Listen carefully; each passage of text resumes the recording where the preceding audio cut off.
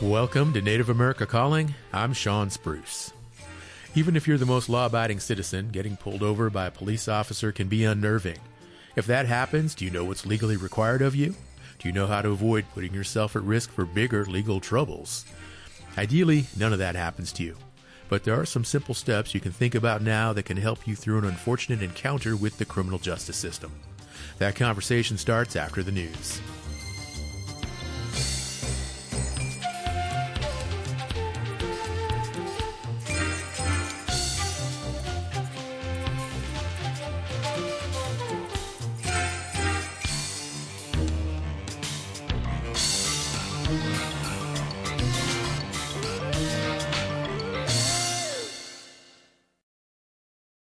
This is National Native News. I'm Antonia Gonzalez.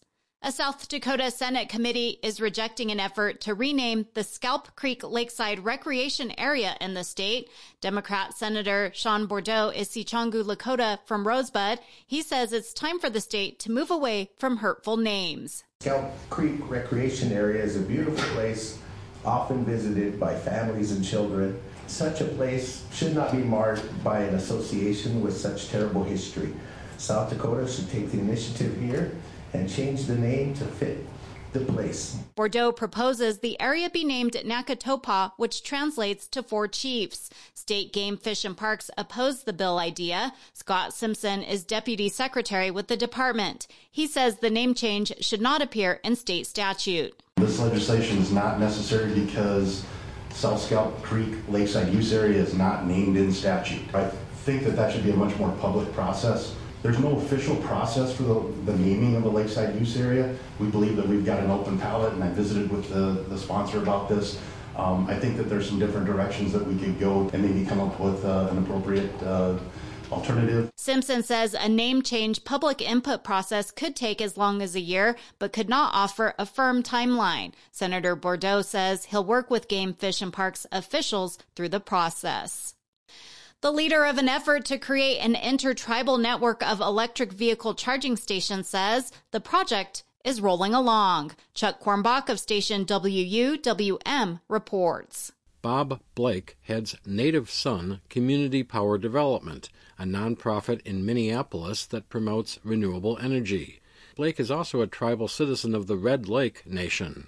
He says a few years ago he was protesting the Dakota Access crude oil pipeline in the upper Midwest and staring down law enforcement officers that he respected. I'm sitting there and I'm protesting, and they're looking at me, and I'm thinking to myself, there's got to be an easier way to do this. So, in an attempt to reduce the demand for oil, Blake says he got the idea of creating an intertribal electric vehicle charging network. With financial help from the U.S. Department of Energy, about 10 charging stations have been built on tribal lands, and electric vehicles have been delivered to the Red Lake and Standing Rock communities. Blake says 20 to 30 tribes, mainly in the upper Midwest, seem interested in creating the charging network. So he's fired up. I am pretty excited about it because it's always, tribal nations are always the last to get this type of technology.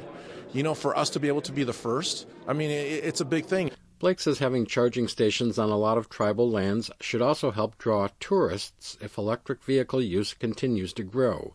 He says he hopes to expand the intertribal charging station network to the West Coast. For National Native News, I'm Chuck Kornbach. On Monday, the New Mexico Senate confirmed Josette Monette as Cabinet Secretary for the Indian Affairs Department. She had served as Deputy Secretary of the department, and prior to joining the state was in the legal field and in education. Monette is from the Turtle Mountain Band of Chippewa Indians in North Dakota, and she's raised 3 children as a single mother. In a statement, Monette says she's committed to advancing the priorities of the governor's administration in support of the 23 tribes in the state and all of New Mexico's Native people. She's replacing a cabinet secretary who was criticized by Native women advocates for past abuse charges. The governor's office also faced criticism for ending a missing and murdered Indigenous relatives task force. Monette was unanimously confirmed by the Senate. I'm Antonia Gonzalez.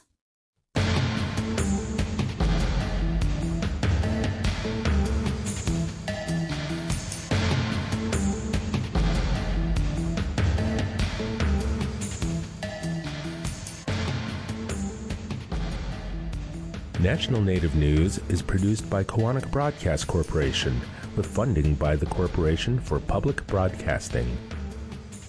Lakota-made indigenous first medicines and eco-friendly personal care products are small batch prepared in the Lakota traditions using sustainably harvested natural and organic ingredients, and all can be found at lakotamade.com, who support this show. Does your club, institution, or other group need custom branded apparel? A wide variety of t-shirts, hoodies, and much more, all custom printed or embroidered, are available from nativescreenprinting.com, a division of Sky Screen Printing, who support this program. Native Voice One, the Native American Radio Network.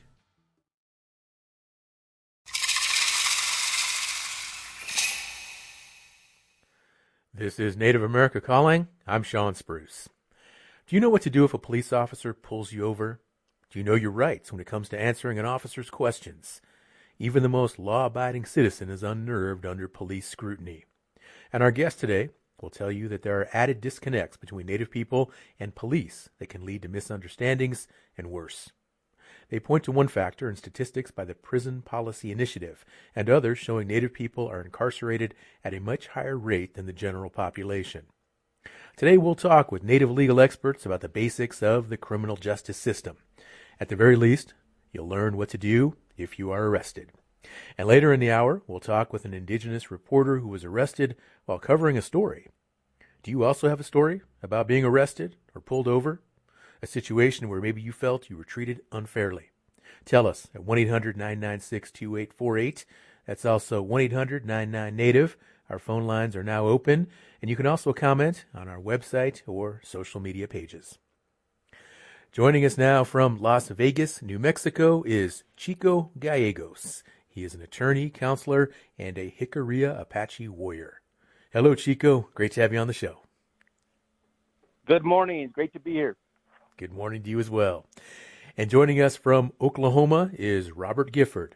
He is a Native American law attorney, a tribal court judge, and a citizen of the Cherokee Nation. Hi, Robert. Great to have you joining us as well. All right, we're going to go ahead and say hello to Robert in just a minute. But first, Chico, I'm going to begin with you. And this is a very hot topic we're covering today. I think a lot of Native people, myself included, have had run-ins with police officers where we felt we were treated unfairly, taken advantage of maybe, or even worse.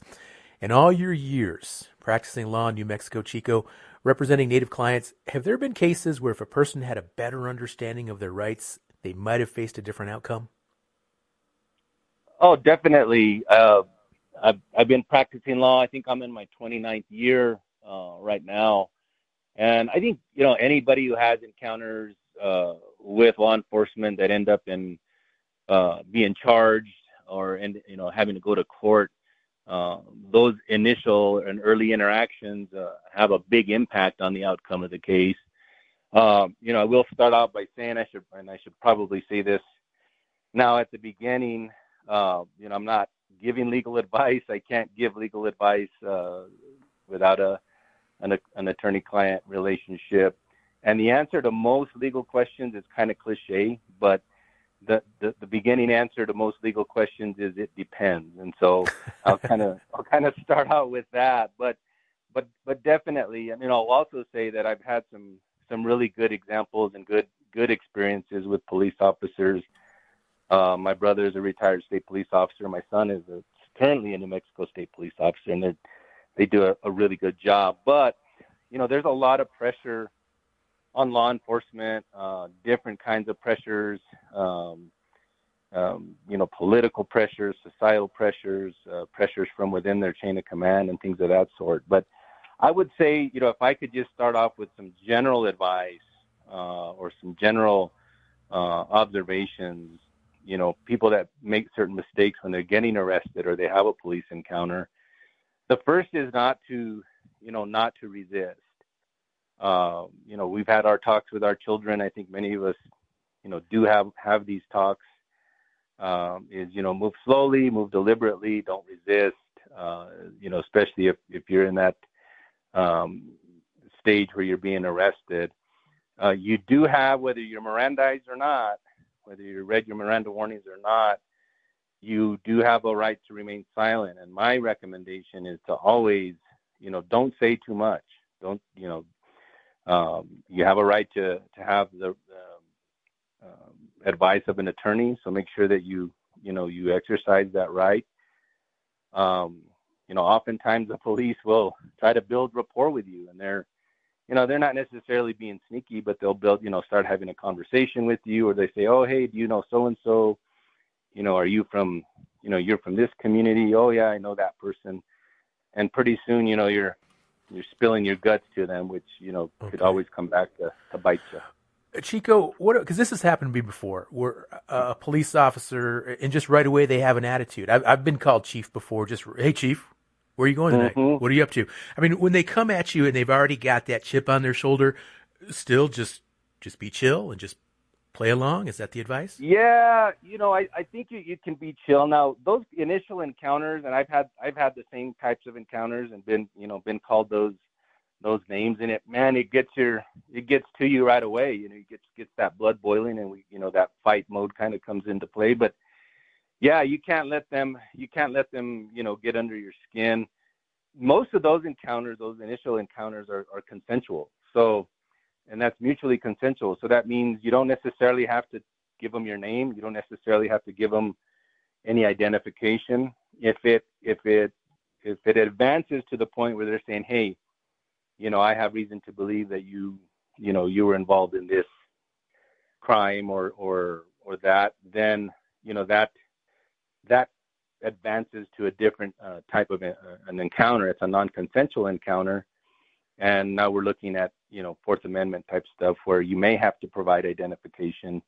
But those are judgment calls. But yeah, those situations are rough because, those are encounters that other people don't have to worry about. Mm-hmm. Being called, being egged on, being poked at to try, they're trying to get a rise out of you. They're trying to make you make a mistake. All the more reason to keep your cool. Right. Chico, when is the moment that you give law enforcement an ID? Should you always furnish the ID when requested? You don't have to. I mean, it varies by state. There are some states that do require it. Anytime a police officer asks you for an ID, you're supposed to give it to them. But again, you got to use your best judgment. If you're, you gotta.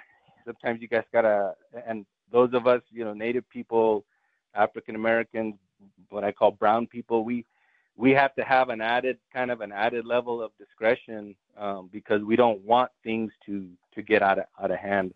We can't be scared, and we don't want to perpetuate, the oppression and things of that sort. But at the same time, we got to use some common sense. And if it'll move things along, and you feel like there's not any harm in providing the ID, go ahead and provide it. But if it's just you're walking down the street minding your own business and the police comes up to you and says, hey, what's your name? Right. I need to see ID. You don't necessarily have to provide it. Okay. Chico, here's another situation I've been in, and I think a lot of other listeners can relate to this. You get pulled over and you're minding your own business. You're driving the speed limit. You haven't broken any laws. And then the police officer comes up and says, oh, I'm pulling you over because you made a rolling stop back there, or you made an incorrect lane change. And you did, or you did not. You were driving smooth, but they say you weren't. And then all of a sudden it's like your word against theirs. What do you do? Well, I think, if they're going to volunteer that information and say that's why they stopped, then say, well, did you have your dash cam on? I'd like to take a look at that. Most law enforcement agencies also have lapel video, and so those interactions hopefully are should be recorded. A lot of times, that's what they call a pretextual stop. They're stopping you for something that's routine, that really is kind of their word against yours, your word against theirs, and they may want to try to develop something else. They want to say, oh, the driver was nervous. I smelled an odor of marijuana emitting from the vehicle. I smelled an odor of alcohol emitting from the vehicle. And they try to use that to develop, another charge or another case. you're not going to win an argument on the spot with a police officer. No. I'll tell you that. Yeah, for sure. But that's the thing too, is don't at that point, sometimes you're wanting to convince the officer, hey, I haven't done anything wrong. And then, they kind of get you in a conversation, and you end up saying too much. That kind of leads to another topic. It's kind of a broader topic, but, searches in New Mexico in particular, warrantless searches are unfavored in New Mexico. They prefer that you get warrants. There are exceptions, and consent is one of the exceptions. And so a lot of times an officer will ask for consent to search your vehicle, thinking, or the idea is that, well, if you don't have anything to hide, then, you shouldn't have any problem with me searching your vehicle. You do not have to consent to a search. In Albuquerque, I had a police officer one time just pull me over. I was with a couple of friends, pulled us over, and very quickly into the interaction, he just it was a 4-door, and he just reached back and tried to open the back door, and it was locked. And I just unlocked it for him. I knew he didn't have a warrant or anything, but I was just like, I don't need the hassle. I don't have anything to hide. But at the same time, I knew he didn't have a right to do that. Is that the right thing to do? Is that smart, or should I just kept the door locked? Well, I mean, those are tough judgments in the moment, right? Because you're like, oh man, I'm dealing with a police officer. I don't know who this person is. I don't know what they're thinking. And it's just going to be easier just to get through this. But you do not have to consent to a search.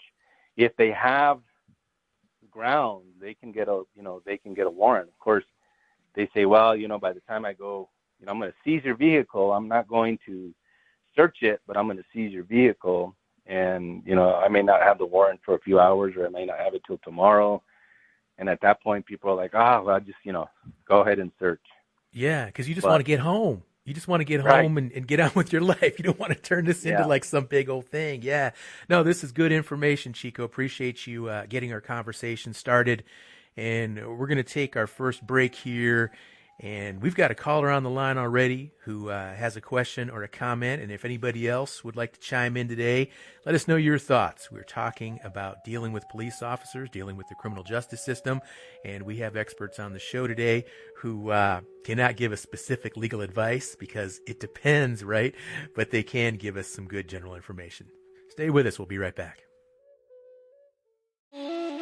When musician and designer Pharrell Williams debuted his new Western-themed line for Louis Vuitton at Men's Fashion Week in Paris, it included contributions by Native artists. It's a major step for inclusion in an industry that has had some notable missteps with Native designers. We'll visit with Native artists who worked on the collection on the next Native America Calling.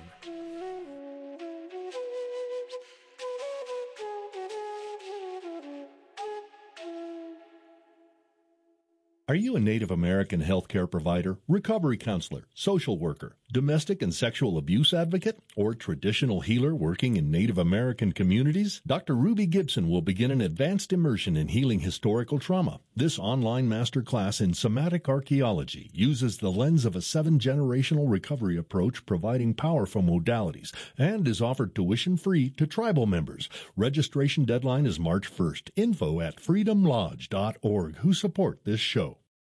Thank you for listening to Native America Calling. From interacting with the police to making bail, we're getting insights into challenges of navigating the criminal justice system. Later on in the hour, we'll hear from Cree journalist Brandy Morin, who was recently arrested while covering a story in Edmonton, Alberta, in Canada. Join this conversation with a comment or question. Our number is 1-800-996-2848. That's 1-800-996-2848. And again, a disclaimer, our guests cannot give specific legal counsel. Let's take our first caller, Michael, listening on KUNM in Jemez Pueblo, New Mexico. Hello, Michael. Thanks for calling in. I like this topic because, Albuquerque is a border town, and you have a numerous amount of Pueblos living on the outskirts, and, there's a lot of interaction in Albuquerque, especially when you go shopping or even looking for a job. And I was telling the question a while ago that I said, well, all this information right now should be taught in schools, and especially in border reservations, because it's neutral ground, because especially in high school, you got to teach these students what they might encounter, and another angle to that is your native tongue. If you speak your native tongue all your life, it gives you an accent when you talk English, and then you gotta teach the students that this is going to happen, and don't take it harsh, because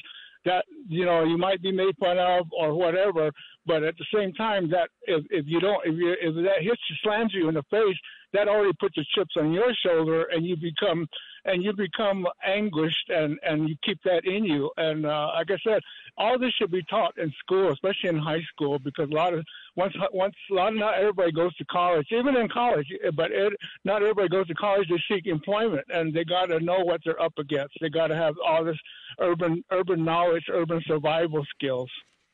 Urban survival skills. I like that expression, Michael. Great call. Yes, definitely. Practical life skills that Native people can use in situations like this aren't necessarily taught in schools. Chico, back to you. And let's talk about the next step here. Let's say a person does get arrested. Maybe they get charged. Dealing with judges, prosecuting attorneys, juries. What do Native people need to know as defendants in the criminal justice system, first and foremost?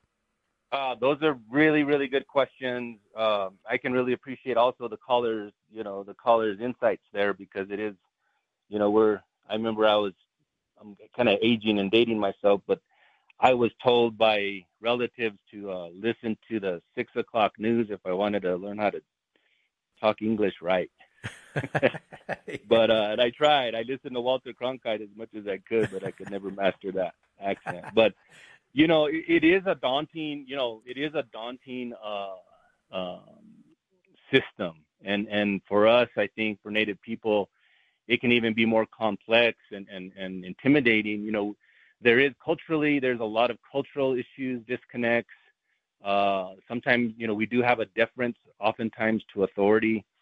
So I will say, if you are arrested, the first thing is, don't talk to anyone until you talk to a lawyer, and ask for a lawyer and say, I need to speak to an attorney. Even third parties. Sometimes you get on the phone. Most phone calls from jails are recorded, and they will use what you say. So, you call your auntie or you call your uncle or someone, and you're like, oh, I did this, I did that. Those statements can come back to and be used against you. So, stay off of social media. That's another important thing, is to stay off of social media. And then also, be wary of advice from unqualified third parties. We call them jailhouse lawyers. If they were that good, they probably wouldn't be in jail. But those kinds of things can kind of trip you up. I will say, most people in New Mexico, or a good number of people, do qualify for a public defender. Public defenders, I think, sometimes get a bad rap as far as their competencies. The public defenders that I've worked with are very, very skilled, very good attorneys. They are overworked.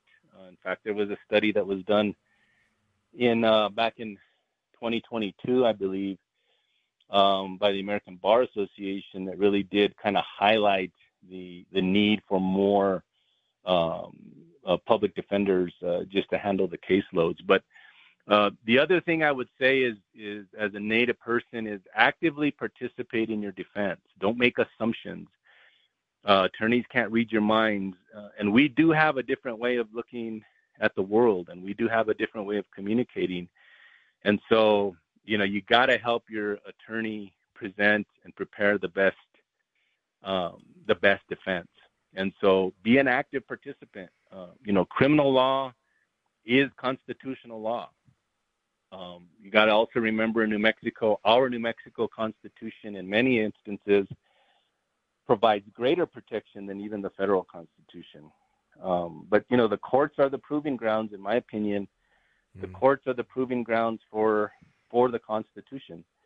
That's, if it doesn't work for everyone, including brown people, including poor people, including people with mental health issues, including people with substance abuse issues, if it doesn't work for all people, it doesn't work for anyone. And so, the courts really are the proving grounds and the testing grounds for the Constitution. Oh, great insights, Chico. We're going to take another caller now, Chanupa, who is listening on Keeley Radio in Pine Ridge, South Dakota. Hello, Chanupa. Hey, thank you for this subject, too. My grandfather was the chief of police here on Pine Ridge, the Indian reservation here, many years ago. He's passed on. But Grandpa always did this. He never stopped our people if they broke the law intentionally, meaning the white law. But law enforcement today is paid for by the rich, and people don't get this anymore. So if people are having a good time, birthday party, whatever, and they're, living their life accordingly, white people, when they see the happiness of people of color celebrating a birthday or whatever, they send law enforcement to their homes to check on them. It's like a security check. That's not true. The system doesn't understand that when laws are prohibited to protect people, like the people having the birthday party and so forth, white America has always practiced and perfected those knowledges against our people. My grandpa used to do this all the time. And I love that caller.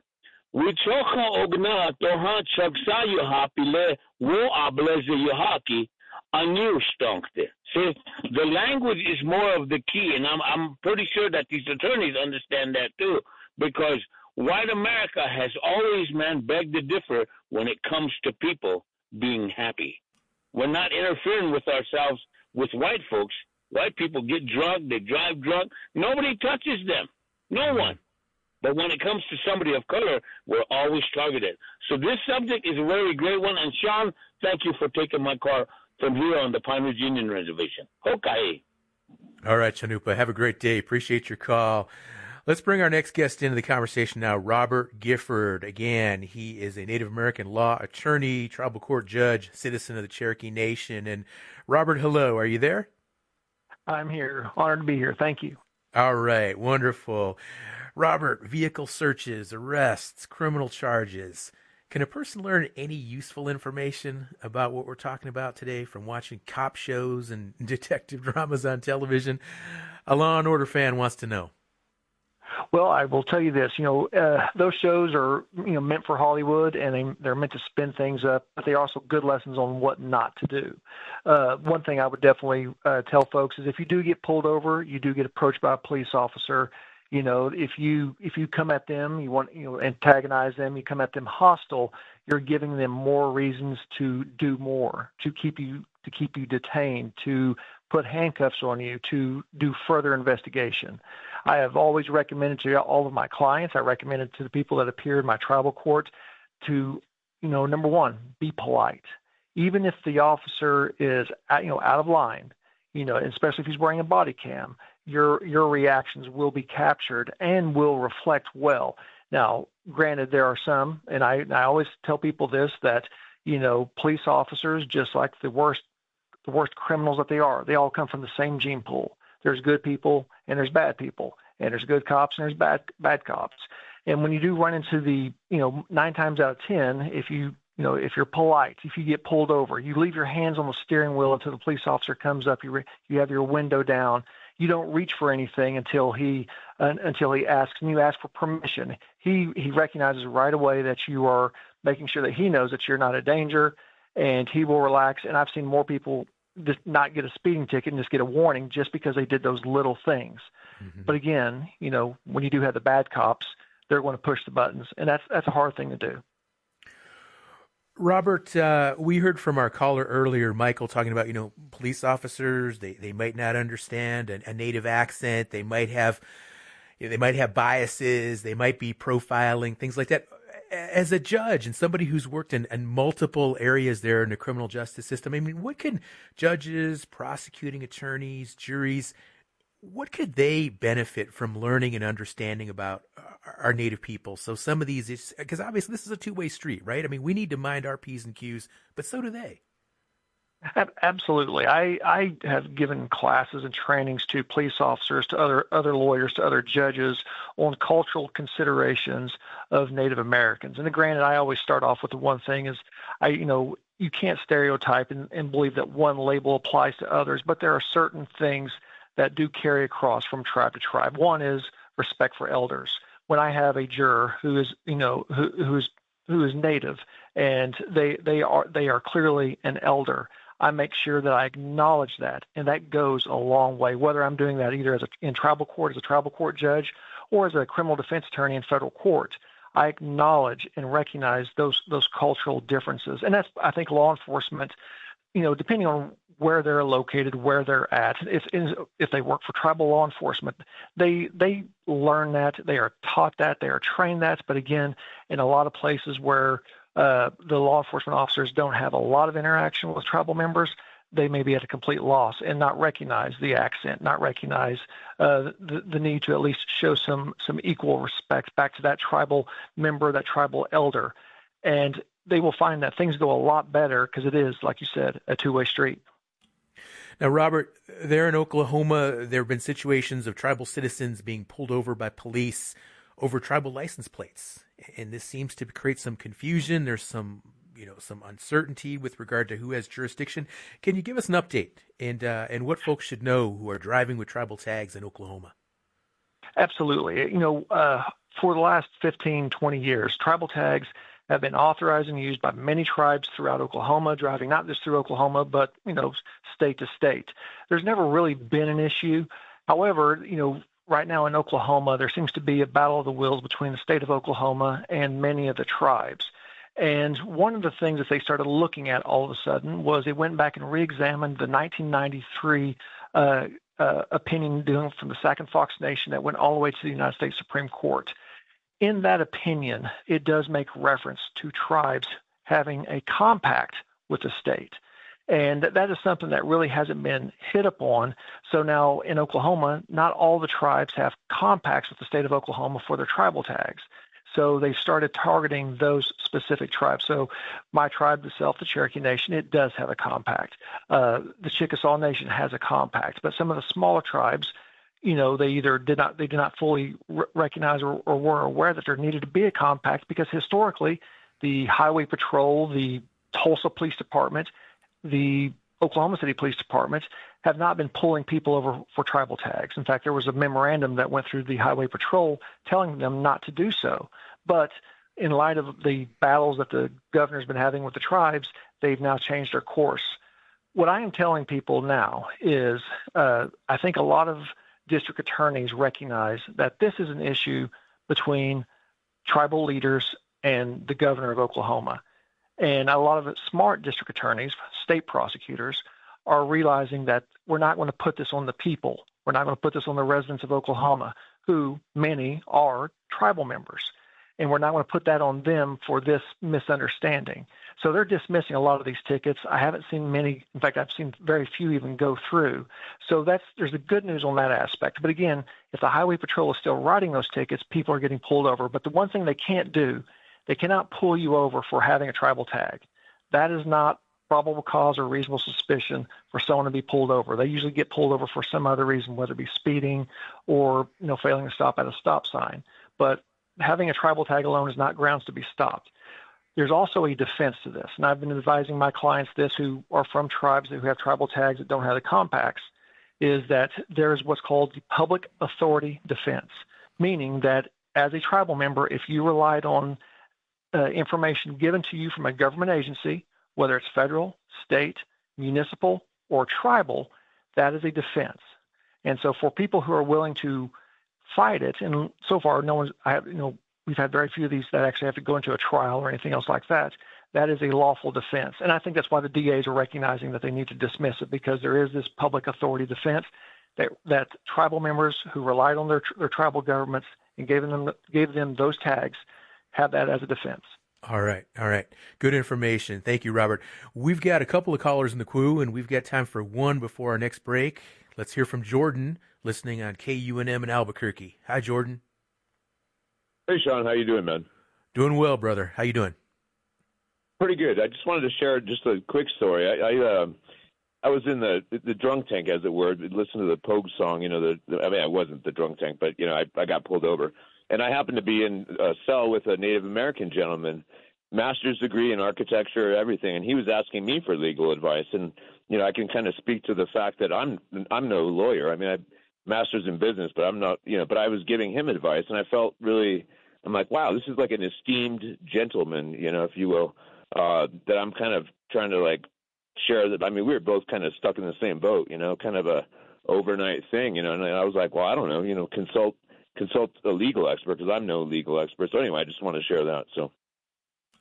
All right, Jordan, thank you for that call. We heard Chico talk about that a little bit, the jailhouse attorneys who are giving legal advice. And so good call there from Jordan, listening on KUNM. And we're going to take, I think we got time for one call before we go to break here.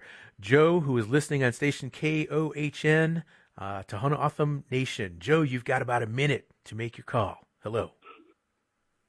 I just wanted to know what the definition of probable cause. You hear that a lot of that around here, down here on this reservation, on Tohono O'odham Reservation. All right, thank you, Joe. Definition of probable cause. I think we can cover that before the break. Robert, can you give us a definition in about 30 seconds? I sure can. That gives a law enforcement officer has to have reasonable suspicion, more likely than not, that a crime is being committed. And that can be a speeding, that can be, reckless driving, or it could be something much worse, to bank robbery. It still has to have probable cause. And that's what police officers need to do searches to get to your home and your car. Well, we're going to take one more break, and when we come back, we're going to hear more from our guests, and we're also going to introduce Brandy Morin. So stay with us, 1-800-996-2848. Support by Archaeology Southwest. Did you know almost all major archaeological sites in the Southwest have been looted or vandalized? Looting and vandalism impact Indigenous people, past, present, and future.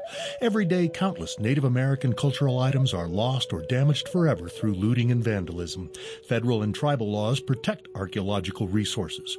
More information about ending archaeological resource crime and how to submit a tip at savehistory.org and on social media at Save History. You are listening to Native America Calling. I'm Sean Spruce. We're wrapping up our discussion about how to navigate the criminal justice system, and in a moment we'll also hear from a reporter who was arrested while doing her job in Canada. If you have a comment or question, you can still call in, 1-800-996-2848. Robert, appreciate you getting that definition of probable cause in before the break. And you also explained to us some of these issues there, some of these jurisdictional issues, specifically with the tribal tags there in Oklahoma. But there are some other jurisdictional questions there in the Sooner State. What else should tribal citizens and other Native people who might be traveling through Oklahoma be most mindful of right now with regard to any of these jurisdictional questions? Well, after the Supreme Court's decision in McGirt v. Oklahoma in 2020, which basically was the beginning that changed Oklahoma to where pretty much more than half of the state is now a reservation. Prior to that, we had more or less the checkerboard jurisdiction, what a lot of people refer to through trust land and other aspects. But now we have over half the state, including the entire city of Tulsa, being on a reservation of both the Muskogee Creek Nation and the Cherokee Nation. And what we've run into is that we have police officers from the city of Tulsa who are still writing traffic citations to tribal members living on what's now the reservation. It's moved into federal court and went up recently to the 10th Circuit Court of Appeals in Denver, which they found in the case is called Hooper. In the Hooper case, that the city of Tulsa does not have jurisdiction. And they had this unique argument that somehow while the state of Oklahoma didn't have jurisdiction, the city of Tulsa still had jurisdiction to write these citations. But the federal court in Denver, the 10th Circuit in Hooper, said no, they don't. However, the mayor of Tulsa has put out and made it clear that they are still going to direct their police officers to write those citations to tribal members. So when we do have somebody, and regardless of the tribe, if they're coming through at least the eastern half of Oklahoma and they get pulled over, if they have a tribal ID, if they have a tribal tag, if they have any information as to tribal membership, they need to share that with the police officers. The police officers can refer it to the tribal court for that jurisdiction, whether it's the Muskogee Creek Nation, the Seminole Nation, the Cherokee Nation, those tribes that are McGirded in, as we say. However, most police officers are just letting those go. All right. That's interesting. What I find challenging about driving through that area too, Robert, is there's so many tribal nations, and you got to be paying attention to where you're at, because in 1 mile you could go through 2 different tribal nations just down some of those turnpikes there. Absolutely. We have 39 tribes in Oklahoma, and we roughly have 11 tribes that are now have full reservation status, while the rest of the tribes do have large plots of land that are considered Indian country, using the federal term, such as the Cheyenne Arapaho tribe, the Comanche Nation, the Kiowa, the Apache, the Fort Sill Apache. They all have their own tribal lands, but they just don't have the complete county taken over by reservation. My next prediction, though, is that the Osage Nation will be getting its reservation back, and that's the largest county in Oklahoma and one of the wealthiest as far as mineral rights. Okay. You heard it here on Native America Calling. Osage Reservation coming soon. Robert, we're going to take one more question here from a caller, and then we're going to move on to our next guest, Brandy Morin. And here's the question, Robert. Why is running your license plates not illegal search and seizure? Police officers, if they do pull you over for any offense, say speeding, and they do run your license plate is authorized through your respective state, your respective jurisdiction, and so it's technically owned still by the state. And a police officer can detain you as long as he needs to. It's not an arrest. He doesn't have to read your rights, but he can detain you long enough to ensure that, number one, you say who you say you are, and to make sure that you don't have any pending warrants or anything else like that. The more information we give to anywhere in society, whether your driver's license, getting this tag, what you put on Facebook, we are giving that out for law enforcement authorities to use against you. So the more you share, the more you've made available, and the more you've consented to doing the same. If you want to drive on any given state, there has to be an exchange of, number one, you have to be driving a car that has a proper tag, supposed to be having insurance, and that you have to have some form of a driver's license. And in exchange of that, you get to travel from state to state, down the highways, wherever they go, whether it's on the res or off. Thank you, Robert. Really appreciate all your insights today. Joining us now from Treaty 6 territory in Alberta, Canada, is Brandy Morin. She is a freelance journalist, and she is Cree, Iroquois, and French. Brandy, and welcome back to Native America Calling. Tanse, hello. Thank you for having me. Yes, indeed, Brandy. Well, your situation is partly related to our topic today. You were arrested doing your job as a journalist there in Canada. Tell us more. How did you end up in jail? Yes. So on January 10th, I was covering an Indigenous homeless encampment in the city of Edmonton, not far from where I live here in Edmonton, Alberta. And now the police had been dismantling several homeless encampments throughout the city. And this one, which was Indigenous-based, was on their list to clear. I just want to note that, Edmonton is home to about 8% of people that identify as Indigenous and yet represent 60% of the homeless population. So I was there. It was my second day there. I was doing some extensive interviews with people that were living in the camp. And we weren't expecting any police action that day. The police had been there the day before and done some negotiating with the campers. And I was in a teepee structured tent doing some interviews and got word that the police were outside. And there were a number of different volunteers and advocates and such there that were there with the campers. Came outside to police finishing putting up yellow crime scene tape around the premises. And in less than 10 minutes, there was a confrontation between police and the campers. Police gave the campers an opportunity to leave peacefully, or they would be forcibly removed and their encampment would be taken down regardless. So I'm rolling as this is happening. I'm videotaping this, documenting it. And, when the camp leader, said he wasn't going to be leaving and, advised his supporters to put their eagle feathers up the police move forward to arrest them and plummet them. That's what I've seen happening. Now, as I'm recording this... Wait, I'm sorry, Brenda, did you say plummet or do you mean pummel? Plummeting. Like they were moving towards them to push them down and take them down to arrest them. Thank you. I'm sorry. Okay. That's okay. And so an officer came towards me as this is unfolding, as I'm documenting, and steps in front of my camera and says, "You have to leave." And I said, "No, I'm media. I have a right to be here." She goes, "No, you have to leave." And I said, "I'm not impeding you. I have a right to be here." And meanwhile, all this chaos is breaking out in front of me. People are screaming. Police are pushing people down. And it was just a really chaotic scene. Okay. And the police officer advised me to go behind a media exclusion line that they had created behind this yellow tape. And I knew that these exclusion zones were unlawful because it's not my first time reporting on, Indigenous front lines where police are conducting actions. And from there, I was handcuffed and thrown in a police van and taken to jail and held for about 5 hours. And now I am facing charges of criminal obstruction. Criminal obstruction. Those are the charges. What's the status of those charges, Brandy? Oh, they're moving forward as of right now.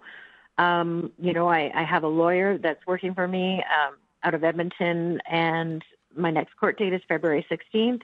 I know that the police provided finally disclosure, which is basically their evidence that they provide to the prosecutor against me. And they submitted last week 61 pages of evidence against me. And we have requested that disclosure. And it takes, about a week to get back to us. We'll be looking over that evidence. But my next court date is February 16th. And as of right now, the charges are moving ahead, but it's in the prosecutor's hand to decide whether, they're going to move forward, whether it's in the public interest, whether they have enough evidence to convict me of the obstruction. Brandy, earlier we were talking with two attorneys here in the States, and a big part of the conversation was just what to do, how you can avoid being arrested, how to prevent situations or encounters with police from escalating. And now looking back, in your mind, do you think there was any way for you to avoid arrest, or was this just going to happen no matter? You know what? I think that if I may have, if they were physically pushing me to go behind an exclusion zone, and it was about 50 feet away, I would not have been able to conduct my job properly to document and witness as a journalist, right? And so I think that maybe if I would have agreed to leave the area, that maybe I would have not been arrested, but I also knew my rights, and I asserted my rights in that situation. I mean, I was not expecting for it to go that far and for me to get arrested for it. But I knew that those exclusion zones were unlawful, and that I had the right to document that their actions as a member of the press. So I mean, it may have gone the other day had I been sort of compliant as to the police, attempting to, corral us around as media and control how we do our work and our job, possibly. Brandy, have you ever been arrested before covering a story? No, but I've been threatened with arrest, and I've been on many different police front lines, from the Wet'suwet'en, people who are, fighting a pipeline going through their territories that they don't want, to the Fairy Creek blockades that have happened regarding the logging of old growth forests in BC, where we've seen what's been called the largest act of civil disobedience in the country, where literally thousands of people have been arrested, or other, front lines where I've had interactions with the police. And again, I've been threatened and, but it's never come down to me actually being arrested and jailed. And what's the fallout now? What are people saying? Your peers, the public? Yeah.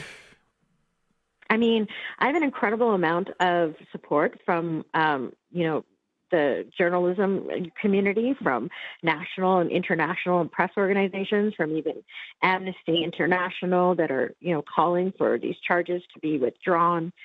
And I feel very supported in that way. I live in a really, right-wing centered province of Alberta, and where the politics and the rhetoric of, the mega movement, and, Tucker Carlson was just here, hosted by the leader of our province, where, the media are really vilified.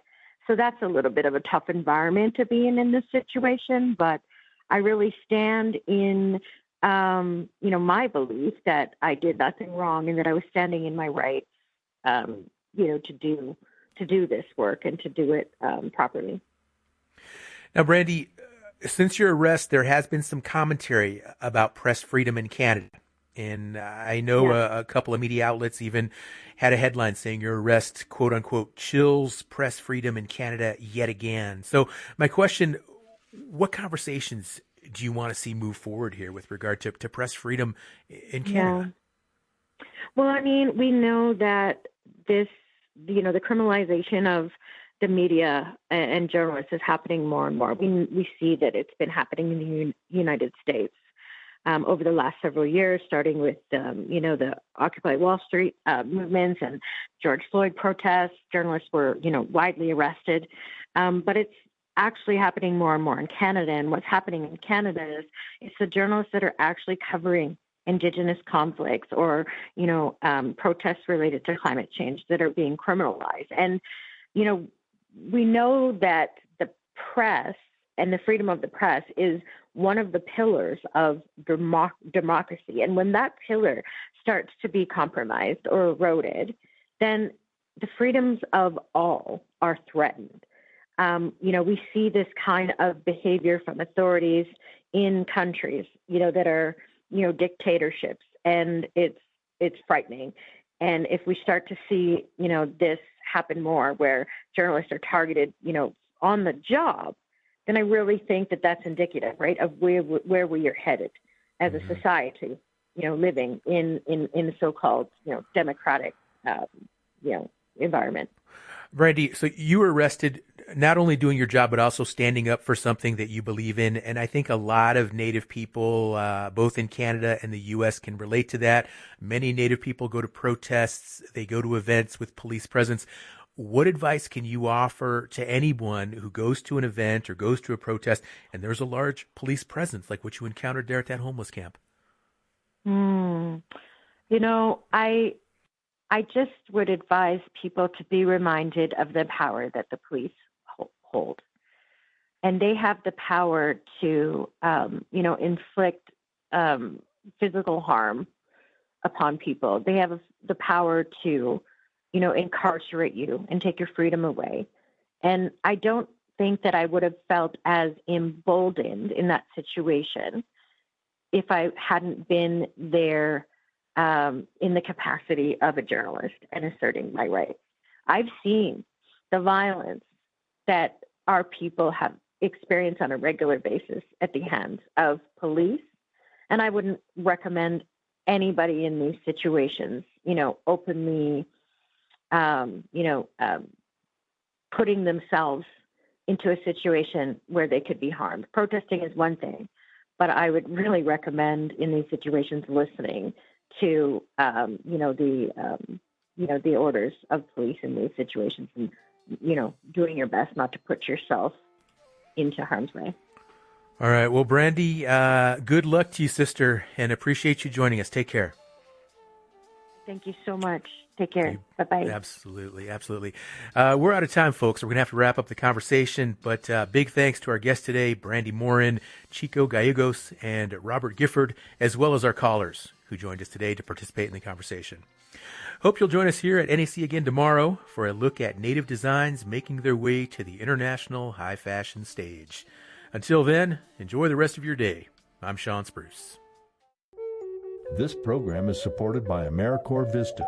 Kickstart your career by joining thousands of AmeriCorps members in the VISTA program serving to alleviate poverty. You'll help organizations make change right in your own community. Find a service opportunity that fits your ambition. Learn more by visiting americorps.gov/vista today. That's americorps.gov/VISTA. Yat-e. February is American Heart Month. Protect your heart by eating healthy, staying active, and managing stress. Heart disease can run in families, so talk with elders about your family history. For more information, contact your Indian healthcare provider. Visit healthcare.gov or call 1-800-318-2596. A message from the Centers for Medicare and Medicaid Services. Akihat.